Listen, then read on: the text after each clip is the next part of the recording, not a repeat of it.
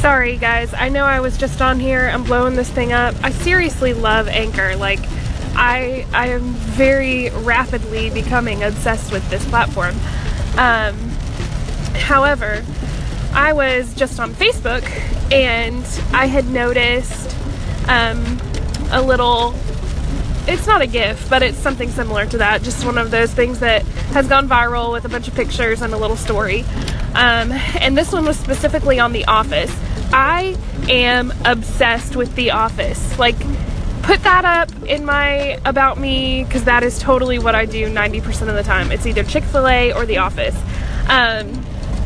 But this particular episode that they were talking about was the one where Pam has been entered into an art show and she is showing her work, and nobody from the office shows up except a handful of people, and everybody has something negative to say or doesn't want to be there.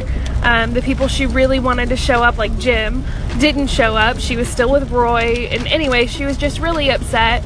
And then Michael shows up at the end, and he comes in and he sees all of her work and he compliments it and he notices all of the details and he tells her that he's proud of her and he wants to buy this painting that she's done of the office.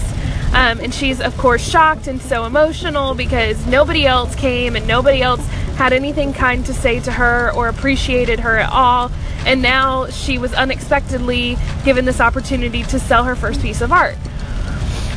So I shared it and I commented on it and said leadership goals, and then I started thinking about it, and one of the reasons that I love The Office is because it teaches you leadership goals. Of course, Michael is portrayed as this boob who has no idea what he's doing and is just absolutely ridiculous, but then there are these moments scattered throughout The Office that you see this real human being who actually knows what's going on around him. He knows how he behaves, but he knows that what he's doing is actually changing the lives of those people in his office. So he just doesn't take himself too seriously, but he knows that what he's doing is important. And then that got me thinking about how so many years ago I sat around thinking that all I had to do was follow people. I was a follower to the T. I wanted to be liked by everybody and be accepted and worthy and all of the things that I talked about in my earlier podcast this morning. And because of that drive and that need to be accepted, I just followed what everybody else did.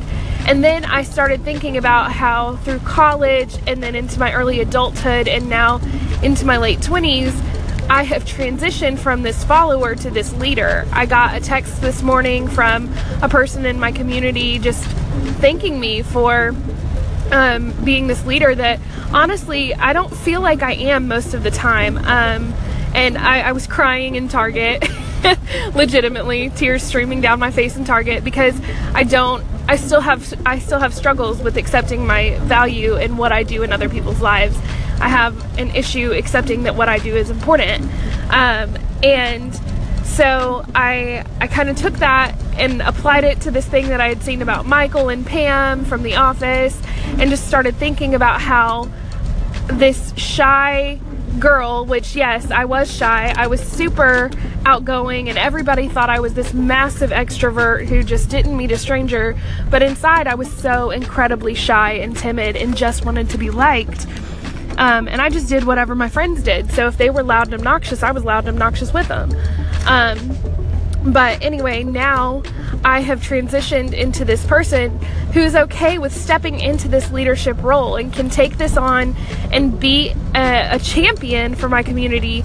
And I just want to take that and tell you guys that if you see that you could step into that leadership role, if there's like the tiniest little ounce inside of you that wants to impact somebody else's life, you should do it. You should go for it.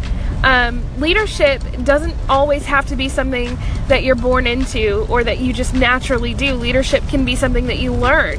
But regardless of what kind of leadership roles you take on, you're going to be a leader in somebody's life no matter what. Whatever you do, whoever you talk to, at some point in your life, you're leading somebody else. So keep that in mind, and my time is almost up for this little blurb, so I'll talk to you guys later.